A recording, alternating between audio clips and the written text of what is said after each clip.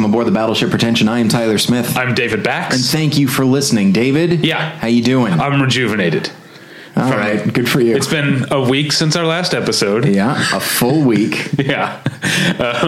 No, peek behind the curtain, it's been about 3 minutes since we finished the last episode. Yeah. Finished is, I think, a generous word. Since we stopped recording the last episode.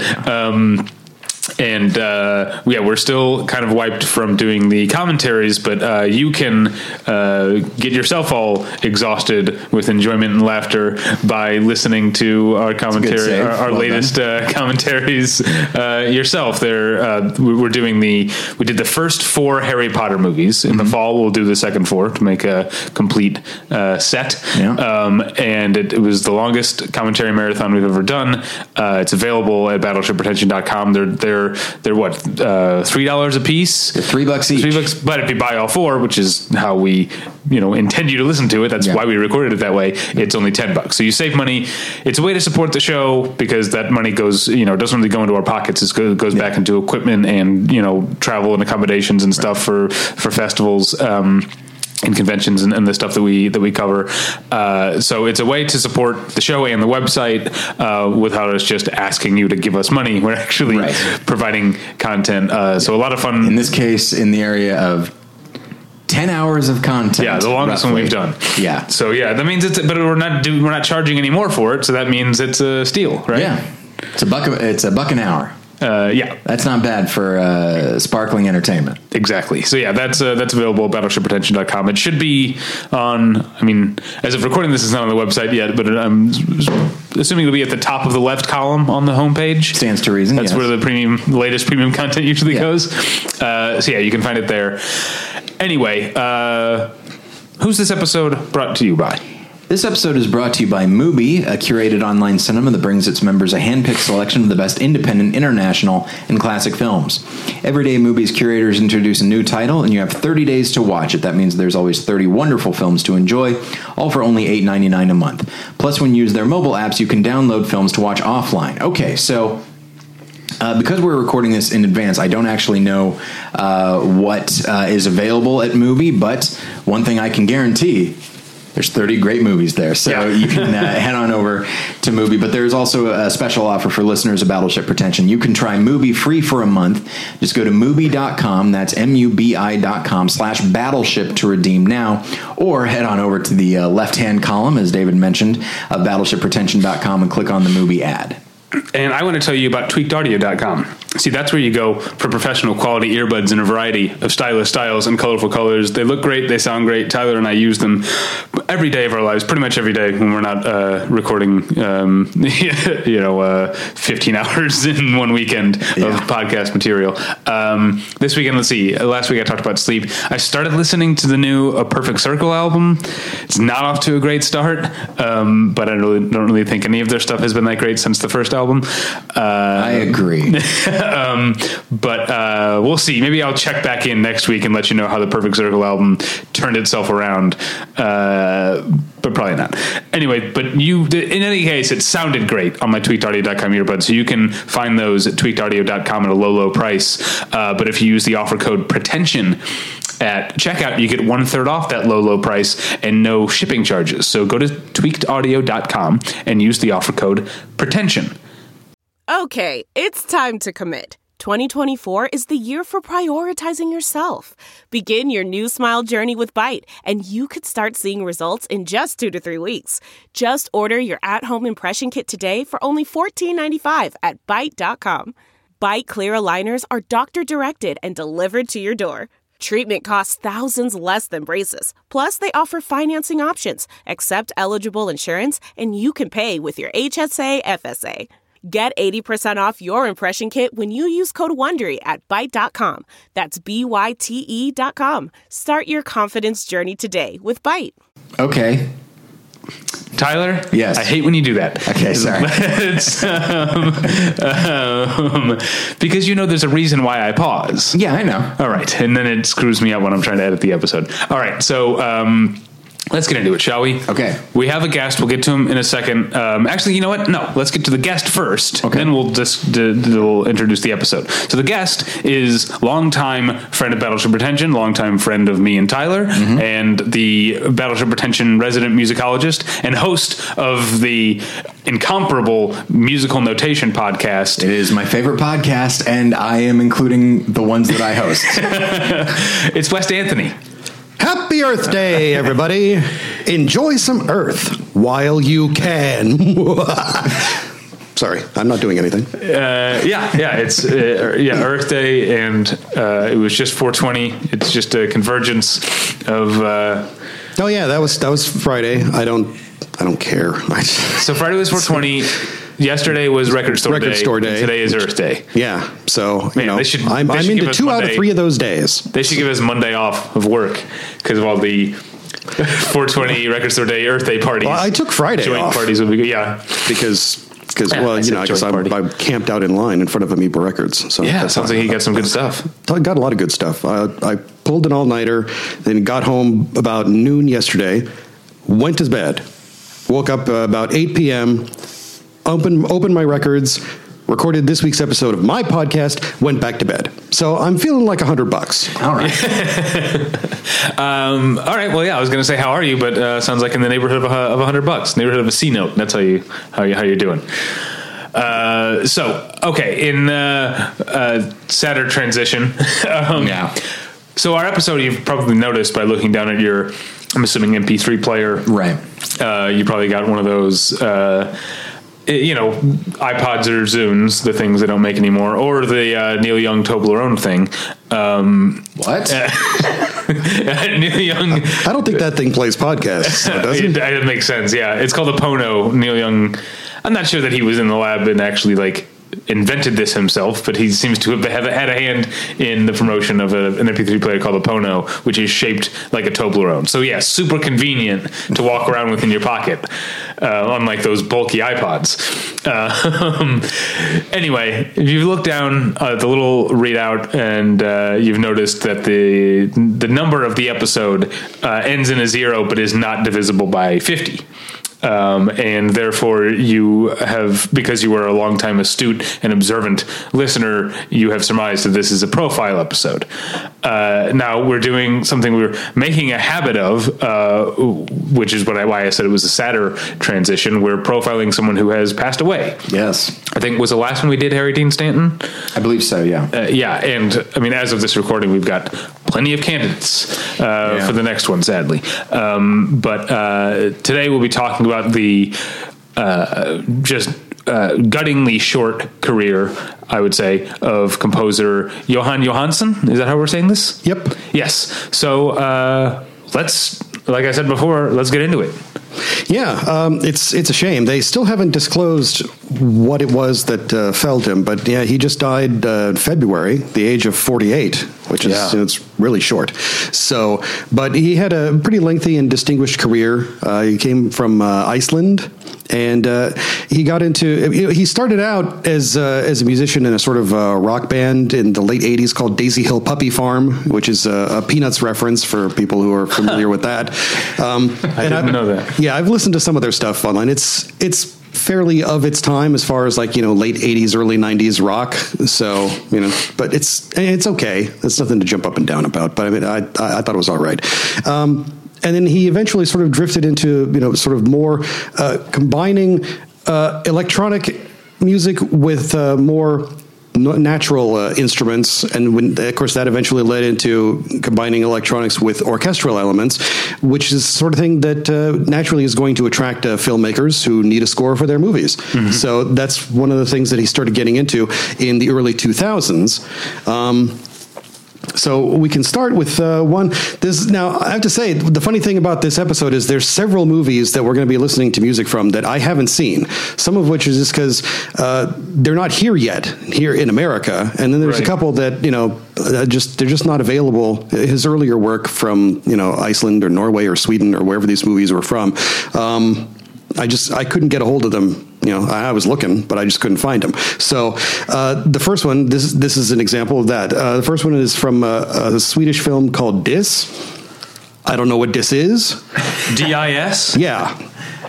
So, but I only know that it's a movie about, apparently it's about a woman who's like looking for her father. But this is, it's a really cool soundtrack. It's from the period before he really started getting into more orchestral elements. So there's parts of it that really, I think, wouldn't be out of place in like a 60s Italian comedy. I really like the sound of this bit.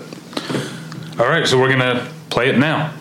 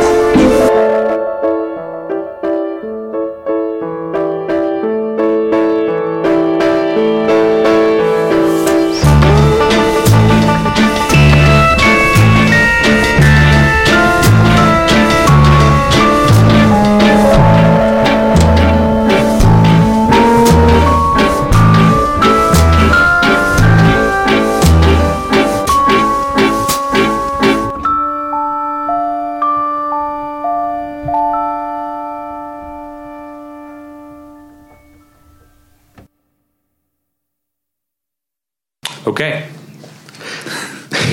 Let's find in the future. Let's find a better way to transition back into the show than me going. Okay. All right. Well, I hope you all enjoyed this. Now, so the next movie is another one that I haven't seen, and I know even less about this one. It's a movie called Copenhagen Dreams, and this is one where he really started getting more into the electronic instrumentation, and then there's also some violin in here as well that he incorporates into the score. So you can sort of feel the progression. He's moving into that area that's more just fully combining electronic and orchestral elements. So he's moving in that direction with this film, Copenhagen Dreams. Copenhagen Dreams.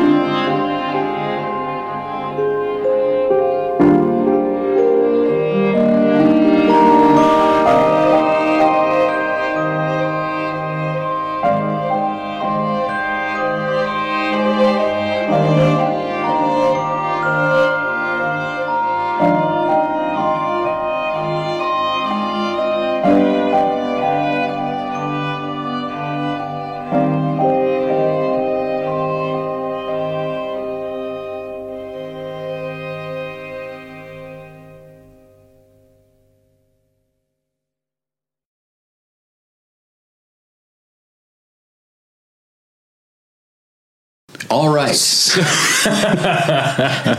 I mean, before we move on, do you have anything to say about where we are so far? Me? I don't know. This is where we're going to get into more stuff that people will be more familiar with, where he's working more with American filmmakers, or at least filmmakers who are getting work in Hollywood, particular Denis Villeneuve. That's really the major filmmaker composer collaboration that we'll be looking at here, because they worked on several movies together. I guess my question about the two tracks we've heard already, I guess, like what are we hearing that we will hear more of in the tracks to come, and what won't we hear more of in the tracks to come?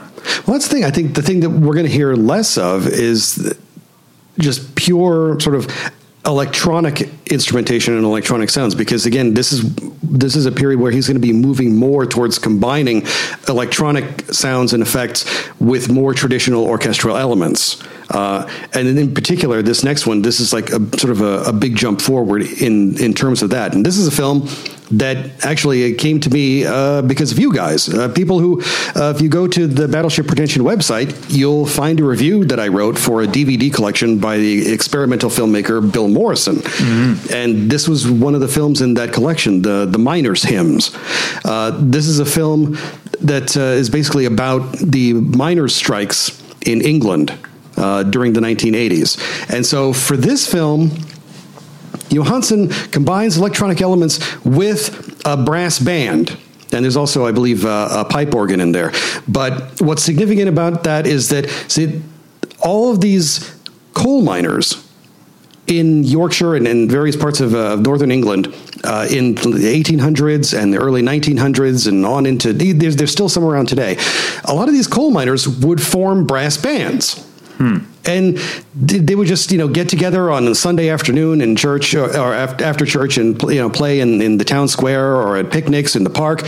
And then they would have competitions. All these brass bands would get together. And I know this is a thing that's still going on today. And it's something that I sort of fell down a rabbit hole of colliery bands. That's what the kind of band that they're referred to. I started looking at videos on YouTube because for starters, I really like the sound of it. And also, I just like the idea that there's a bunch of people working together in these, hideous conditions, and then to sort of blow off steam, no pun intended, they form these bands and just play this really beautiful music. So Johansson took that colliery band sound and combined it again with, as I said, with a pipe organ and more electronic instrumentation, and he creates this sort of beautiful hybrid that perfectly, I think, complements the visuals that Bill Morrison came up with for this film. So, the Miners' Hymns, if you get the chance to see it, it's just a great movie.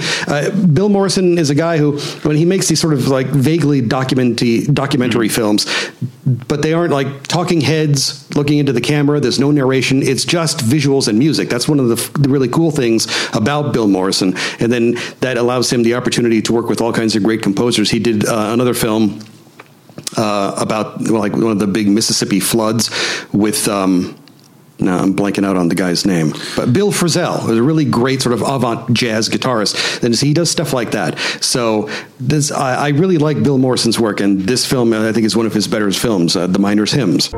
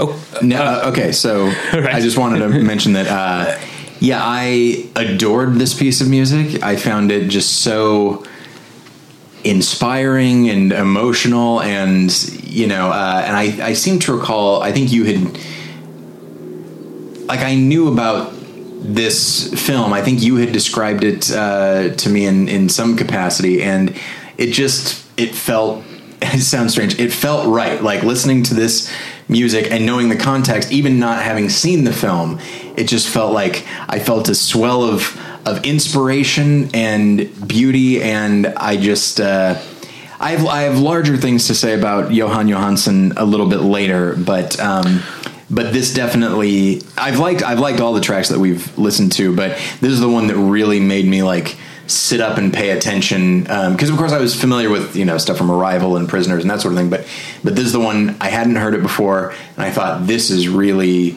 astounding. Yeah, and it does have a very inspirational quality. But in fact, this particular track that we played is called "The Cause of Labor is the Hope of the World," which I really like. I just like the name. You don't even have to play it for me, and I'm inspired. Yeah, but you don't know I would imagine if I just saw that title, I would assume, is this some Billy Bragg song I haven't heard? I wouldn't be expecting a Jóhann Jóhannsson, piece of atmospheric. My first thought would be okay, so we're going to hear some Russian music, right? It does kind of have a quality of that. That might be a good time to get into. Are there any biographical details about Jóhann Jóhannsson that you wanted to bring up? No, I mean, I mentioned his earlier career in more conventional rock music, but that was really the only really interesting thing that I found in his background that I thought was kind of cool. But even, I guess I haven't listened to as much of his earlier stuff as you have, but it's, I guess, more conventional, but it's still not entirely conventional, right? No, I don't think it is. That's part of the thing that appeals to me about his work, is that there are some composers out there who combine electronic elements and orchestral elements. John Powell is a guy who has done that really well with the Bourne movies. He wrote the scores for those, and I think he did some really cool stuff combining orchestral elements with sort of like techno rhythms that I thought was really fun. And other composers have done stuff like that. Jóhannsson, I think, does it in a much more atmospheric way. And that's one of the things that really, sort of sold me on this guy. Yeah, I think that's kind of the watchword, I think, is atmospheric for a lot of his work, and for Bill Morrison's work, or at least what little I've seen of it. So it makes sense that they work together. Yeah, and that I think that atmospheric quality, I think it naturally lends itself to a lot of different kinds of films. So I think it was only natural that he was going to move in that direction. So what are we listening to next? Okay, so the next one is. It's a good score, but it's really not a very good movie at all. It's called Mechanic, and it's from 2013. I think maybe the most significant thing about it is that it was the last thing that was done by the actor Corey Monteith, I believe his name was. He was a guy from Glee. From Glee, yeah, and he died very, very early, unfortunately. And I think this was his last film. Right. So this is not The Mechanic, the Jason Statham remake. Oh no. And in fact, I mean, this is one of the things that's irritating about it, is that it's the name of a guy. David Morse stars in this movie as sort of as a crooked cop. It's sort of a wannabe French Connection type movie, and he plays that sort of bad ass detective who bends the rules and all that kind of stuff. And his name is Mechanic, but it's not mechanic like an auto mechanic. It's spelled McCanick, and it's like, oh, Jesus Christ, you people. But so he's doing bad things, and he's chasing after this guy who got out of prison. That's the character that Corey Monteith plays, for reasons that only become clear as the film goes on, and it just sort of keeps going back to flashbacks and then coming back to present day as this character does his search. It's just, David Morse is a great actor. He's one of those guys who deserves like way better stuff than he's getting, and he does far better work than these films often deserve. Yeah. So he's great to watch in Mechanic, but the movie itself is just not that good. And I still don't know how Jóhannsson got involved with this movie. I think he lost a bet. That's the only thing that I can think of.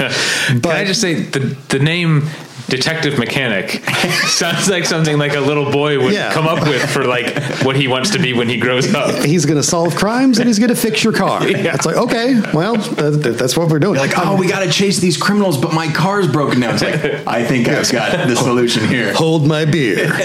No, but yeah, so you can rent the DVD on Netflix if you want to see it. But yeah, it's a movie I'm afraid I can't recommend to anybody. But the music is still good, so we can listen to that. Let's listen to it now.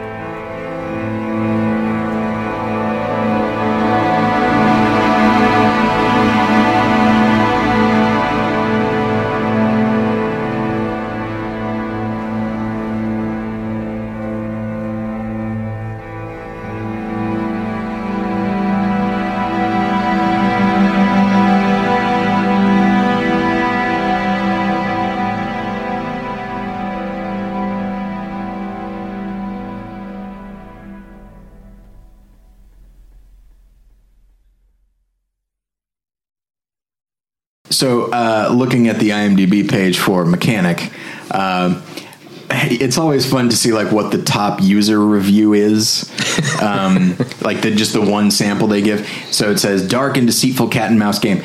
So that's the subject or the title or whatever. And the first thing is David Morse is a messed up badass cop. I just appreciate that. But then right underneath that is the 28 Metascore, based on admittedly only on 9 reviews, but yeah, David Morse is just that kind of actor that he's in movies that aren't that great, and he classes them up, and it makes you wish you were in better movies. Yeah, he's in some really good stuff too. Of course. Yes. Oh, sure. The Slaughter Rule is something we've talked about a lot. He was great when he was on Treme. I know not a lot of people, not as many people who watch Treme as watch The Wire, obviously, but he was great on Treme. And not a lot of people watch The Wire either. I guess that's true. That's one of those shows that 8 people are always going to mention, and everybody else is going to be like, yeah, sure, and then they're never going to watch it. Oh, okay. All right. I know a lot more people that have been meaning to watch The Wire than have actually watched it. Yeah, well, those are in that group. Yeah, I mean, I've seen it and I love it, but I don't talk about it because every time I hear somebody else talking about it, I can just feel the person they're talking to just seething with annoyance. It's like, my favorite, and I like The Wire. My favorite critique of The Wire comes from a guy that I know, you know who this is, AP Mike, who's the producer of The Best Show, Call Screen The Best Show, and he said it's like we're all going to get degrees at the end, which is my favorite critique ever. I think about it all the time.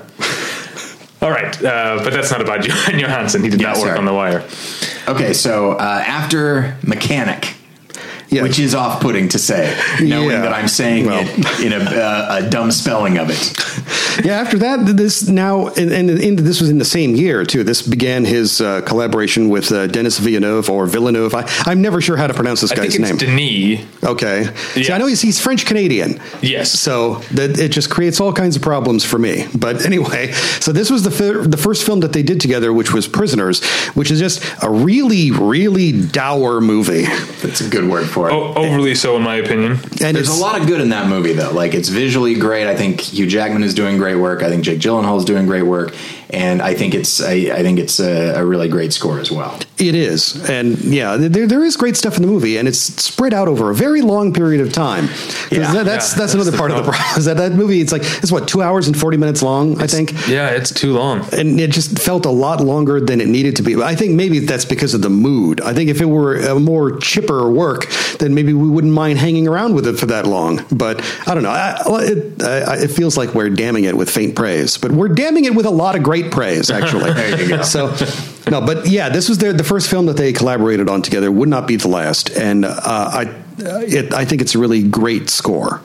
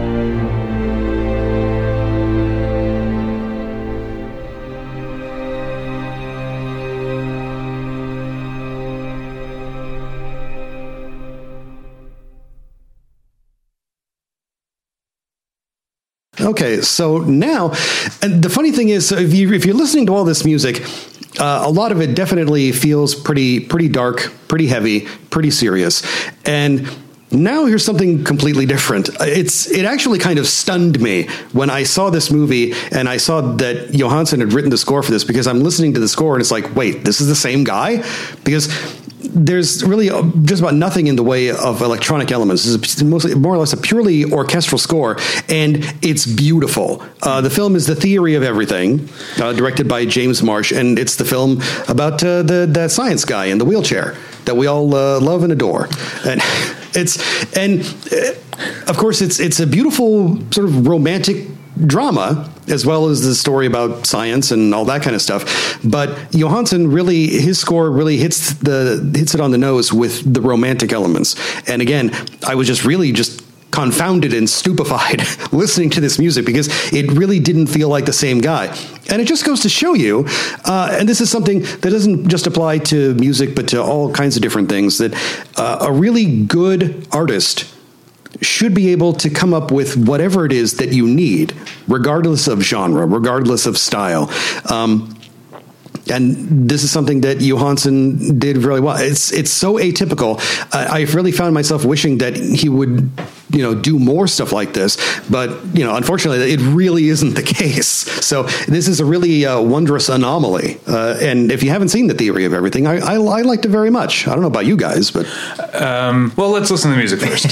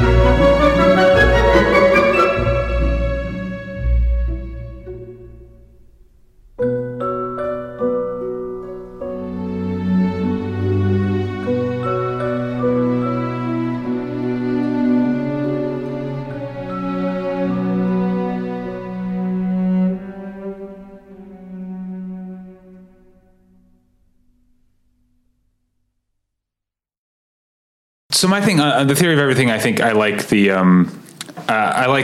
first part. I like the romantic part of the movie more than I like the Lou Gehrig's disease part of the movie. You know what I mean?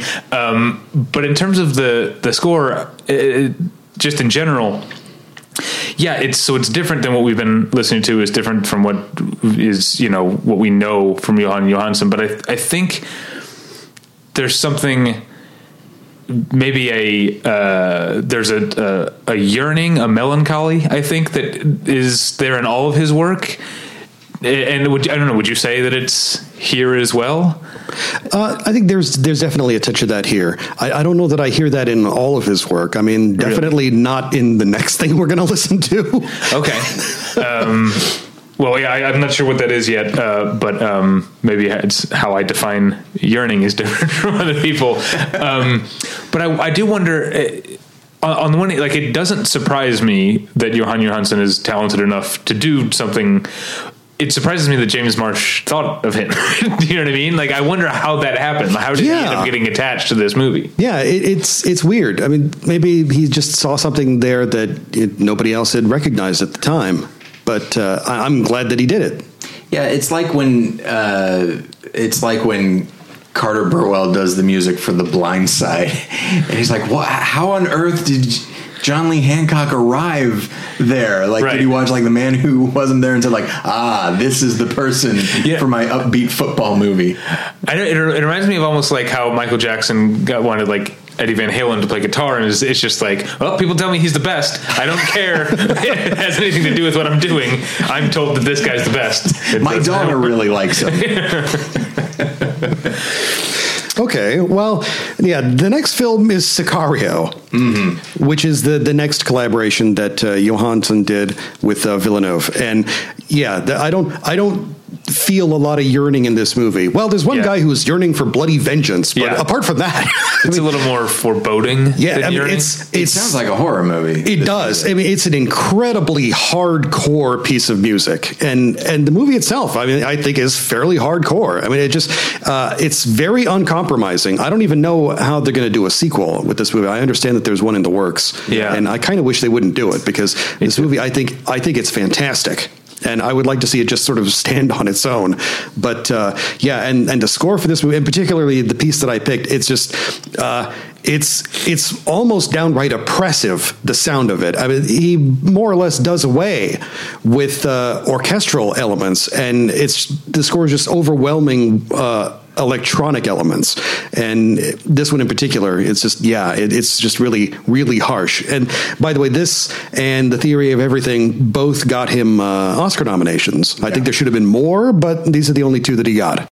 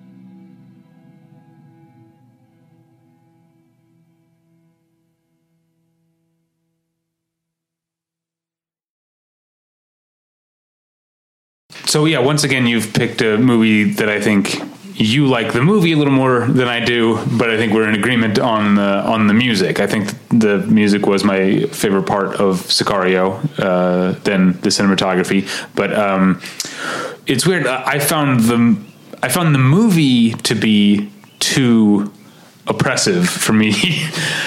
But the music fits that, and yet the music is, I think, I guess, to keep it in musical terms, I feel like the movie is more one note than the score is. I don't know. Do you guys feel? You really like Sicario? Yeah. It wasn't necessarily one of my favorites of that year, but it was up there. I think because it surprised me. The movie kind of came out of nowhere. Yeah, and I was like, oh yeah, all right. It looked okay. I like Benicio del Toro. Let's give it a watch. And I was like, what is this thing that's just out of nowhere? Yeah, you come out of the theater and you feel like you've just been thrown down a flight of stairs by a movie. Yeah, and I do think this is something I've been thinking about lately because of a talk that I'm going to be doing at the International Christian Film Festival. I've been thinking about like the various elements of a film that can inform the other elements, and yes, I do think that the score in Sicario is part of the larger tapestry of the film. I don't feel like it's just completely counterintuitive, but I do think that if the score were even just a little lighter, I feel like the film would be a little bit lighter. But I think this score is saying like, no, there are moments like Josh Brolin's character is kind of light. He's wearing like flip flops, and he could be seen as sort of a comic relief type character. Yeah, but with I don't know. I think the way that he presents himself makes me distrust him even more. No, that's what I like. And yeah. There's a lot of things that I like about that character, but also with music like that, it's like no, there is no comic relief here. This guy has seen some horrible things, and for him to act like this, having seen the things he's seen, makes him maybe the villain. I'm not quite sure. Like, it's just a film. It's a film and a score that keeps you on edge, and it's not pleasant to listen to. Nope. But it's everything that I think, because there are some musical scores that you can listen to on their own, like, this is nice. And then there are some that's like, no, this goes with the film, and only that. You will not listen to the. I feel like if you're on a cross country drive and this pops up on your iPod, it's like you'd just be leaping to press the button and to switch it to something else. Yeah, yeah. Oh, just as a PSA, if you're driving and this song comes on, pull over, wait for the song to end, keep the lights on. Yeah. I in my mind, like emotionally, I associate this score with the score to Mad Max Fury Road. Like, I know they're not that similar, but like the feeling in me, they're both just this intense thing. Yeah. There's definitely similarities in parts of the score for Mad Max Fury Road, but also one of the things that I really loved about that score, and one of the things that made it one of my favorites of that year, is that Tom Holkenborg, aka Junkie XL, he also put in some very beautiful, tragic, mournful orchestral passages that are actually my favorite part of that score. Mm-hmm. So, and whereas there's nothing like that in Sicario. Yeah, Junkie XL has done a lot of scores to movies that I haven't seen, but I do like him. He just recently did the Tomb Raider remake, which is okay. It's not a terrible movie. It's just that's the best I can say about it is that it's not a terrible movie, but I do like the score. Yeah, he's doing really good work. I'm always interested to see what Holkenborg is coming up with.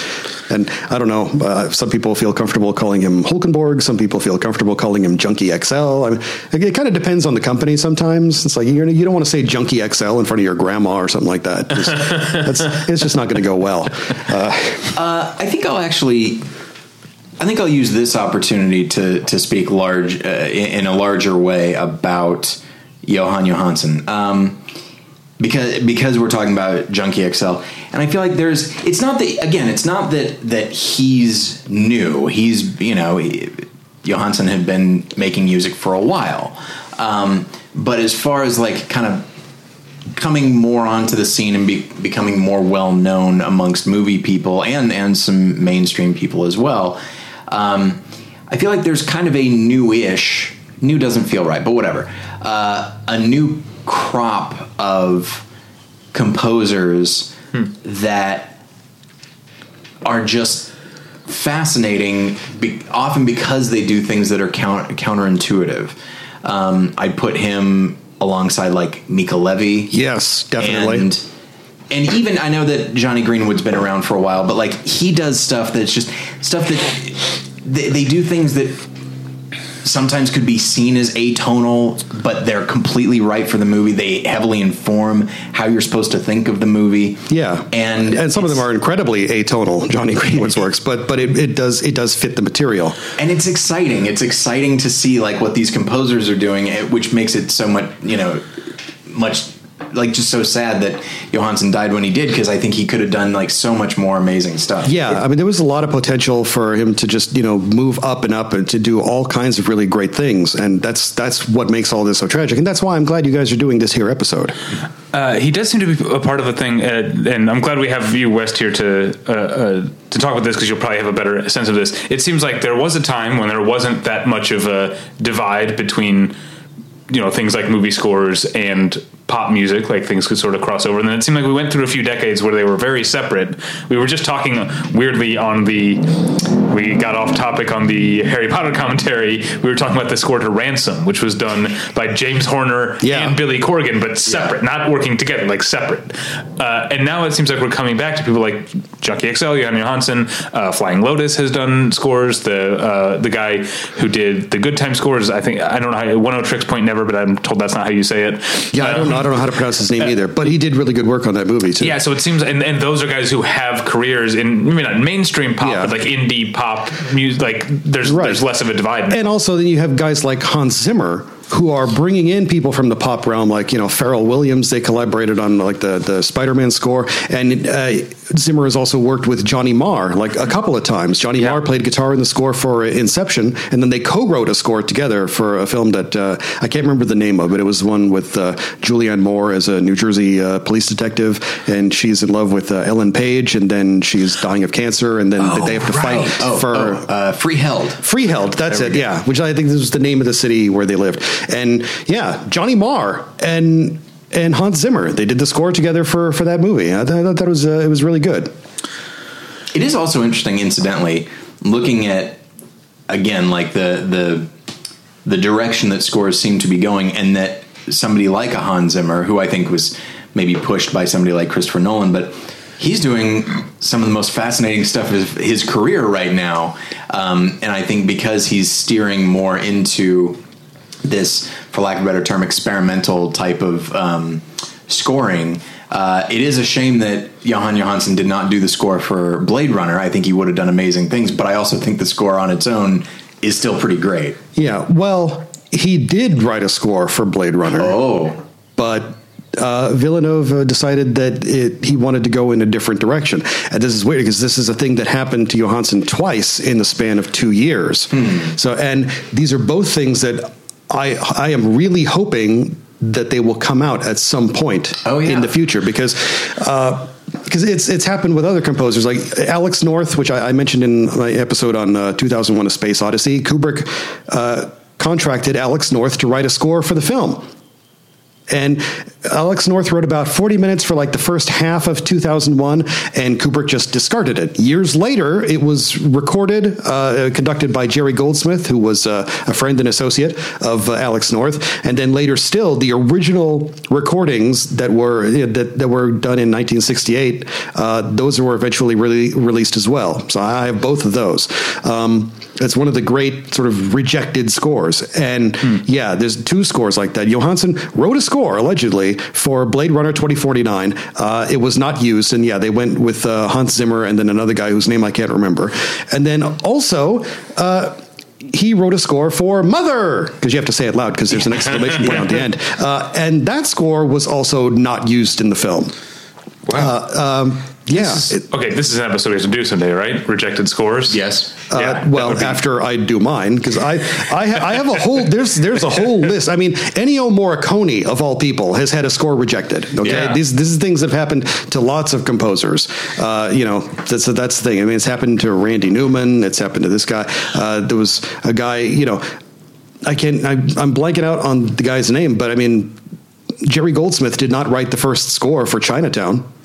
Another guy wrote it, and Polanski said nope and chucked it out. And Jerry Goldsmith came in within 11 days and wrote the score for one of the greatest scores of his career, by the way.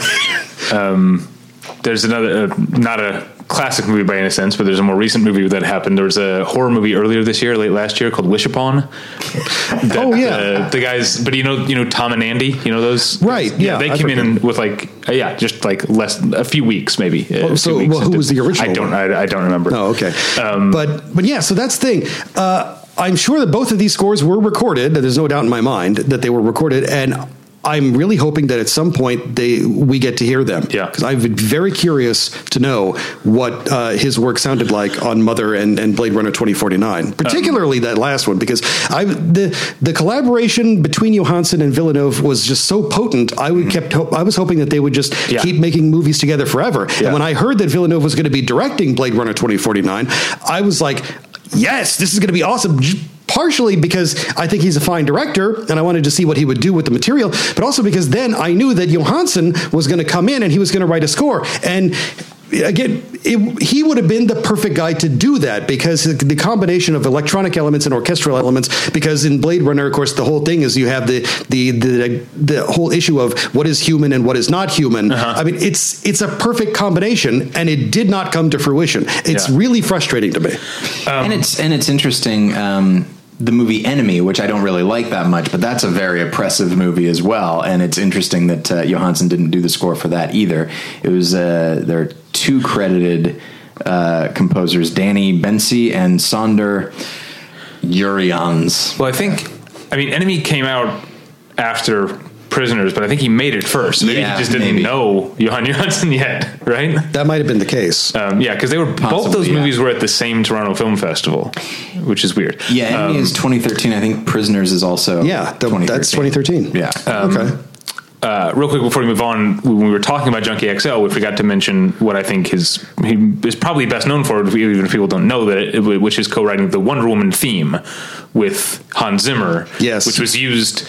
Now they did not score the Wonder Woman movie, but they used the theme from Batman vs Superman, and all respect to the guy who did score Wonder Woman. The best piece of music in the movie is the theme. That is a cool theme. That's one of my favorites. Yeah, I thought that was great, and I hope they keep using it, because that's part of the thing is that sometimes a director will say, well, I don't want to do the same thing everybody else was doing, and that's why you have a couple of Superman movies where they're not using John Williams' theme, but then I think they did bring it back for the Justice League movie. Yeah. And the Danny Elfman. Yeah, Danny Elfman scored the movie, and he brought in the original Superman theme and his Batman theme, because he believed that there should be that kind of continuity, and I agree with him completely.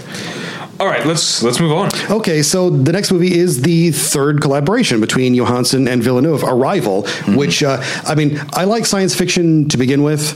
It's one of my favorite genres, and I particularly like, science fiction that's rooted in some kind of reality, although I love flying saucers and robots and ray guns that go zap. I love this movie. I really do, because I love science fiction movies that have a somewhat intellectually challenging element to them. And this one, wow. Yeah. This movie made me feel like a dumbass, but that's one of the things that I liked about it. I've seen it like several times, because I have a copy of it, and I just keep returning to it, because it's really thought-provoking and fascinating. And Johansson's score, I thought this score is really bold and innovative and unique, and it really killed me that he did not get any Oscar consideration for it. Not even a nomination, nothing. And it's insane. And when you listen to this piece, I think you'll know why, because one of the things that he's doing in this score is he is combining, the electronic and orchestral elements, but he's also introducing human voices. And the human voices in the score, they're not like, it's not like a choir, and it's not like they're singing a song. They're just singing sort of seemingly random syllables, which I thought was the perfect complement to the notion of human beings and aliens trying to establish some kind of communication between each other. It was perfect what he did with this score. And again, it just really cheesed me off that it didn't get the kind of recognition that it deserved. weird reason, right? Like some technical thing. Like there were bits in the score that were from something else. I hadn't heard that. Okay, but even if that was the case, again, that's a total bullshit argument. I've demonstrated why that's a bullshit argument multiple times in the past. Yeah, the Academy's pulled that shit. Yeah, whenever they say that, there's something else going on behind it, because I can always point to a movie where there's been previously used material and it got nominated anyway. So the right palms didn't get greased. Or it's just a prejudice of some kind. Right. But in this case, I really just haven't a clue. Because, like I said, the guy's been nominated twice before. Mm-hmm. And I really just didn't see any reason not to nominate him for this one, and it didn't happen. So, well, let's check it out.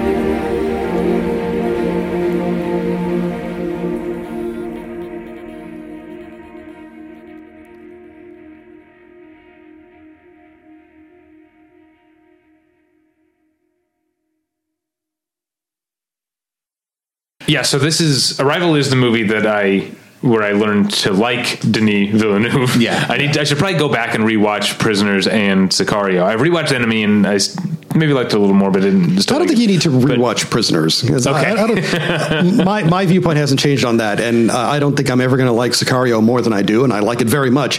Arrival, I think that's the thing. Arrival, I think, is really just a big step forward for him as a director, and I I know I'm fawning over this movie, but I can't say enough good things about it. This is part of the reason I feel like as a, you know, whatever my persona is as a critic, I feel like I shouldn't be excited or openly excited about like the big end of the year studio awards bait releases, but I am, because sometimes we get stuff like Arrival, and frankly Blade Runner, even though that was a summer release, right?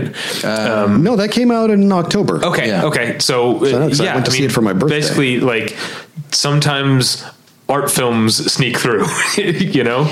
Well, and science fiction. And all film is art, I understand. But, science fiction is like so rarely honored by the Academy in any kind of meaningful way, but like Arrival, like picture, director, surprisingly not actress, which is crazy because that was she's nuts. Amazing. So I looked it up.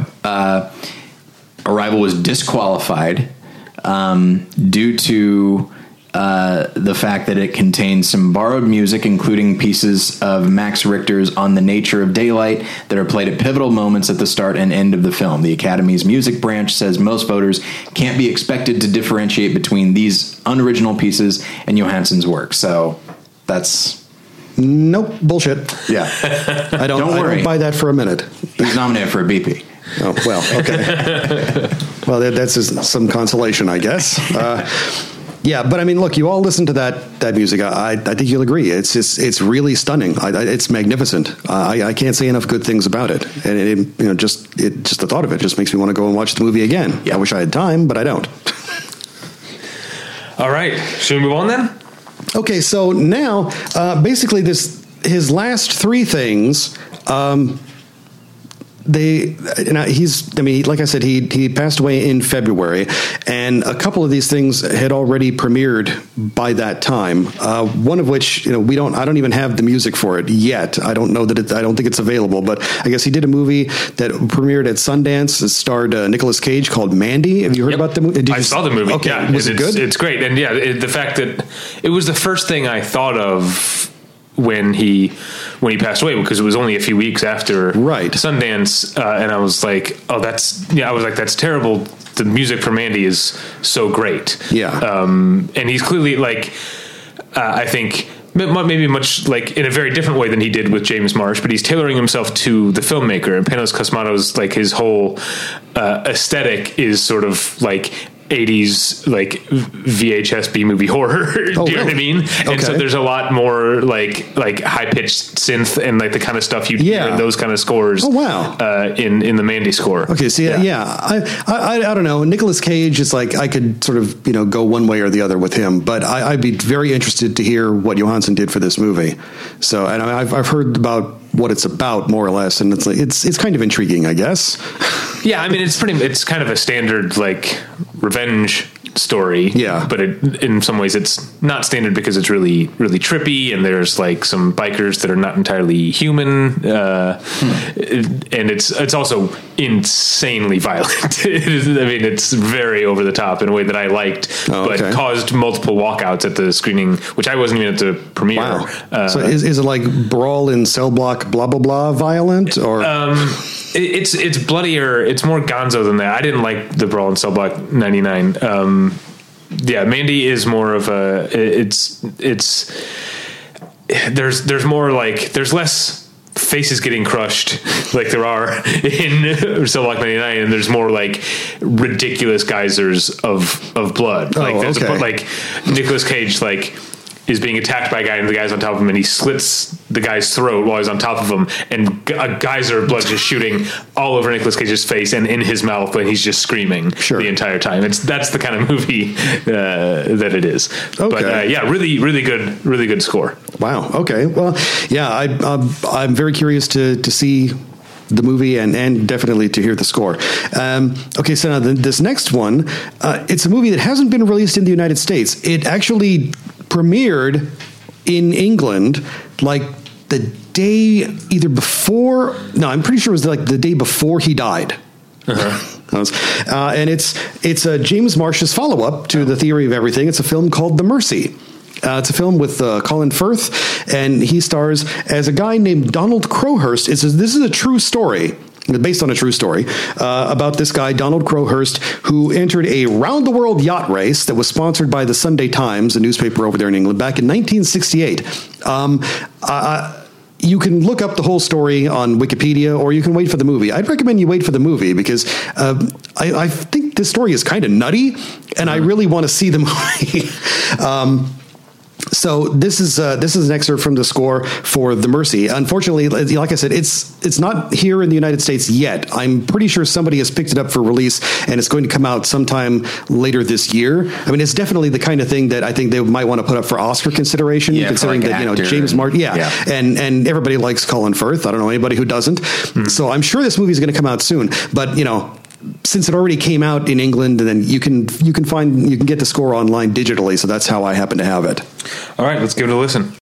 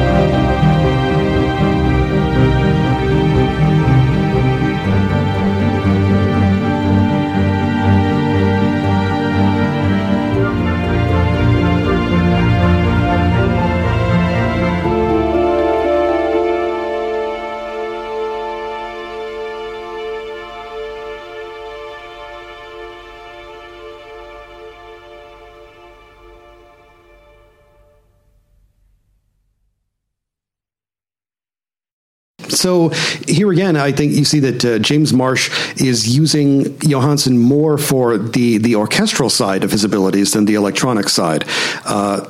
And that's fine. I don't have any problem with it. Again, it's something that I would have liked to see more people, utilize. So after the Theory of Everything, I was surprised that people weren't stampeding to Johansson's door to bring all manner of projects to him. Or maybe they did, and he just didn't want to do it. I don't know. So, but that's look for that movie when it comes out. Because I'm really looking forward to that one. Sounds good. And. So now the last one, this one, again, it has been released abroad. I don't know when or how it's going to get to the United States. It was something that was supposed to come out, I think late last year, but it got caught up in the whole Weinstein thing because it was originally going to be released by the Weinstein Company here in America, I think in time for Oscar consideration in the United States. It's Garth Davis's follow-up to Lion, which I don't know if you saw that movie. Yeah, no. Okay. Yeah, I thought that was a pretty good tear-jerking movie, and it definitely got it did get some Oscar attention, as I recall. Yeah, a surprising amount, actually. Yeah. I mean, I thought it was a very good movie. I don't know. Weinstein still had the juice. I guess so. But yeah, so this is Garth Davis's follow-up to that. It's Mary Magdalene, which is a biblical movie, clearly, and Rooney Mara, I believe, stars as Mary Magdalene, and you have Joaquin Phoenix as Jesus. This is the source of that picture that people have shared online. I don't know if you've seen it, of Joaquin Phoenix on the cross, but it's like Rooney Mara. It's clearly during a break, and she's just standing next to Joaquin Phoenix on the cross smoking a cigarette.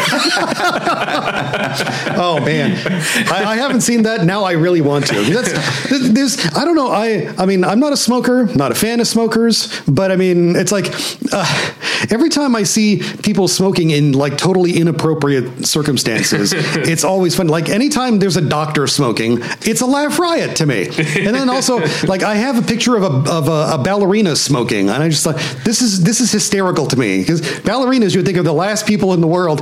Wow, that is awesome. I'm looking at the picture now, everybody, and it's a hoot. But yeah, smoking ballerinas, just I mean, I can understand why, because I understand that it suppresses the appetite, and they want to be all rail thin and stuff like that. So, but Jesus Christ, it's like so unhealthy. It also seems like you need some stamina and stuff. Yeah. It's like you don't want to be wheezing when you're out there doing Swan Lake or what have you. But so yeah, this is Johansson's last score. And again, because it's been released, the film has been released overseas. The soundtrack is available for purchase digitally, so that's how I have that. And this is also a collaboration between him and a composer and cellist named Hildur Gudnadottir. I hope I'm pronouncing that name correctly. I know I got Hildur right. And I know she has worked. I think she has played on a couple of previous Johansson scores, but this one was a collaboration. They wrote this score together, and I don't know how much work one did or the other did. I know that Miss Gudnadottir has billing over Johansson, so make of that what you will. But I am curious to see this movie when it comes out. Like I said, I'm fairly certain it's going to come out in America at some point, but I just don't know when or where. But yeah, this is it. This is unfortunately the end of the line for Jóhann Jóhannsson.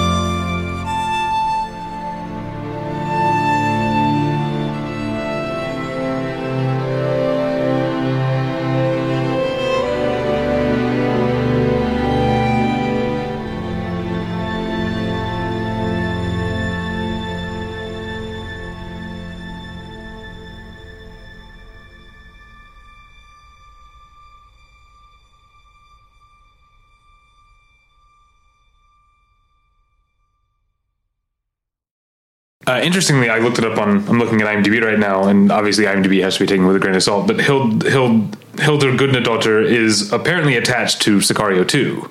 Really? Interesting. So maybe okay, well then, yeah. See, I don't know. I don't know how close those two are. If they were just artistic collaborators, or if there was something more going on between the two of them. But I mean, if the very least, if they've collaborated, as artists together, I mean, she would definitely be an appropriate person to carry forward his musical styles for that movie, if not, other movies in the same vein. I mean, like I said, I'm not super charged up about a Sicario sequel, but I do have a certain amount of interest in it, so I might check it out. Anything to say about the Mary Magdalene piece we just heard? I mean, when I heard it, which admittedly was a couple days ago, I didn't have a chance to revisit it before we started recording. And I mean, it's generic to say, but it's beautiful, and it makes me want to see. A lot of things about the project makes me want to see the project, but approaching the story of Jesus from the point of view of Mary Magdalene is not a new concept, but it's not a thing you see in film very much. Certainly, mainstream film remains to be seen how mainstream the movie's going to be. Yeah, I don't know, but yeah, and so it's a slightly, for lack of a better term, off kilter way to approach the story, but one that makes a great deal of sense. And so I feel like choosing Johansson to score it makes sense. Like, I feel like he had a certain. I feel like he would come at things sort of from an angle, which is why the score from Theory of Everything surprised me so much. I wasn't expecting it at all, and not to imply it's conventional. It's a really great example of the kind of score that movie requires, and so I'm just based on this piece, which I enjoyed quite a bit. I'm excited to hear the rest of the score and to see the movie that it accompanies. Yeah, I want to see these movies that the last ones that he scored, and also, I mean, I kind of broke a rule in the case of these last two films, The Mercy and Mary Magdalene, in that usually I try not to listen to a score until after I've seen the movie. Because I feel like, both of these things should be experienced at the same time. When you go and see a movie the first time, you should be able to experience the visual element, the story element, the acting, and the music. All those elements you should be taking in all of that in simultaneously.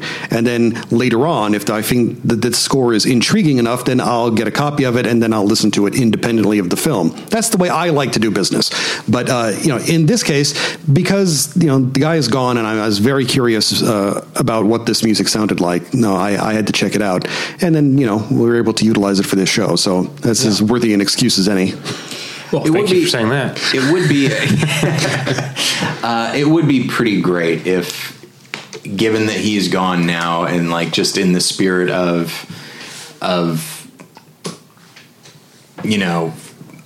looking deeper and exposing his music, it would be pretty great if his score for Blade Runner was released.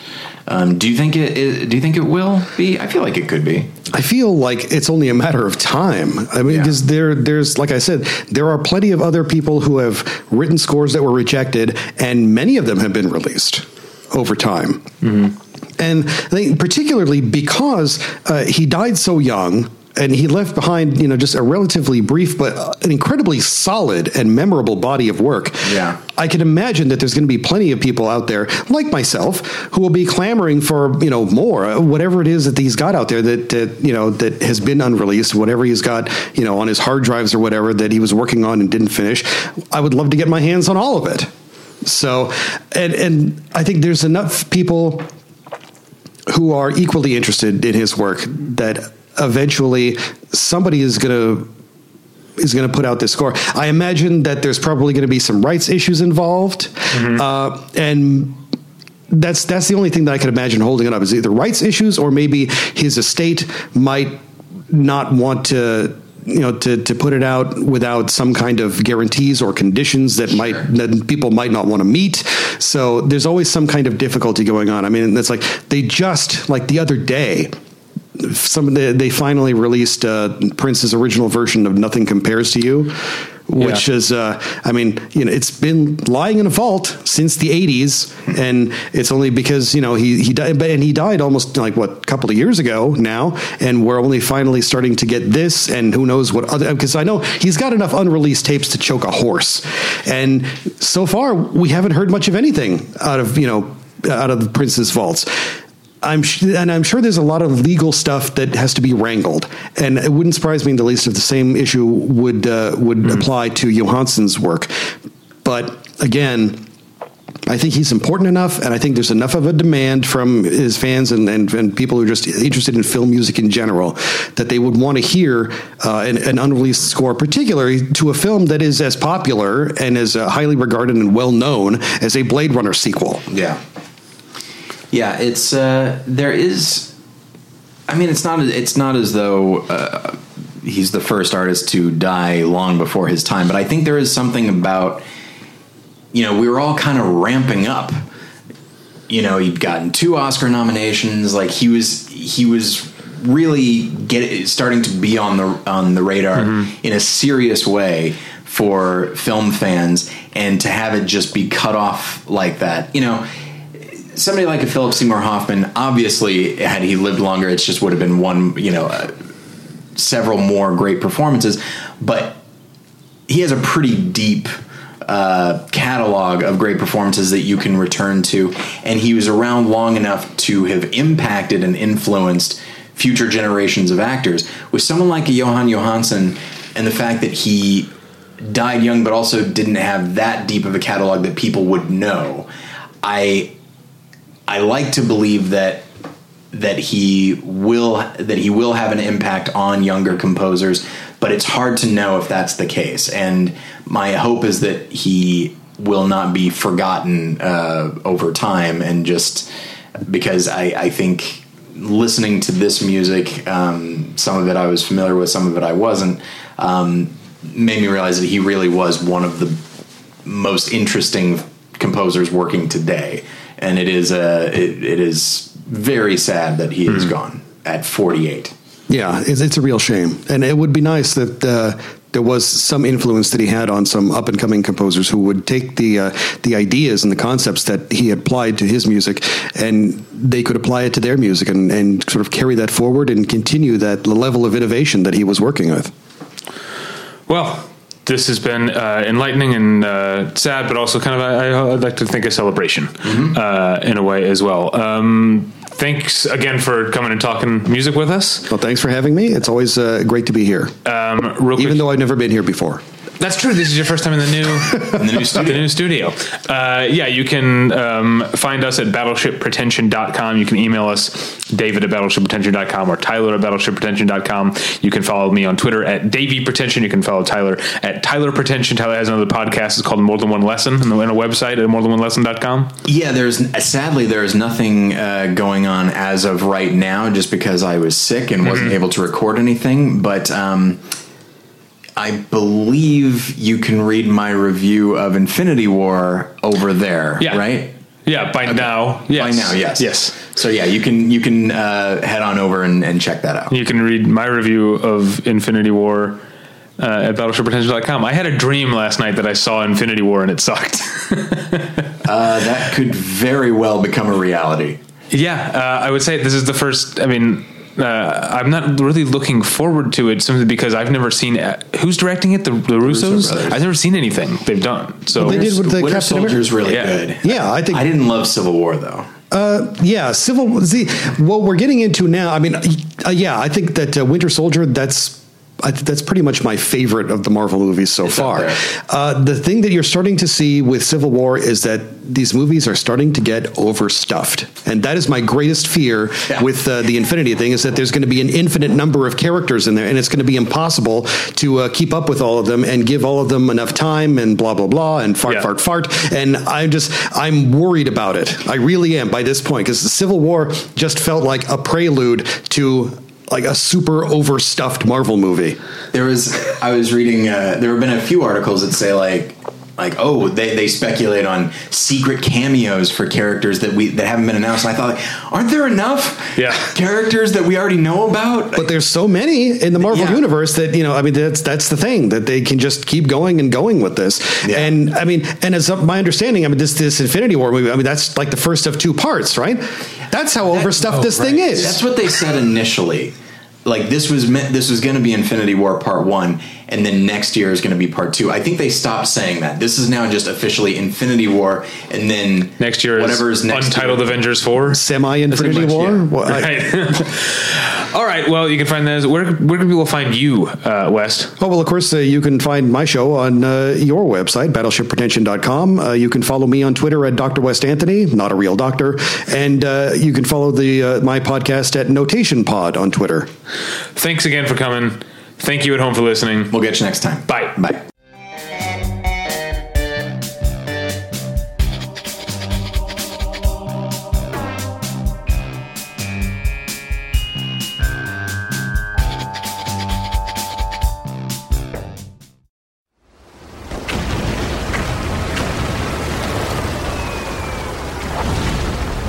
This program is a proud member of the Battleship Pretension Fleet.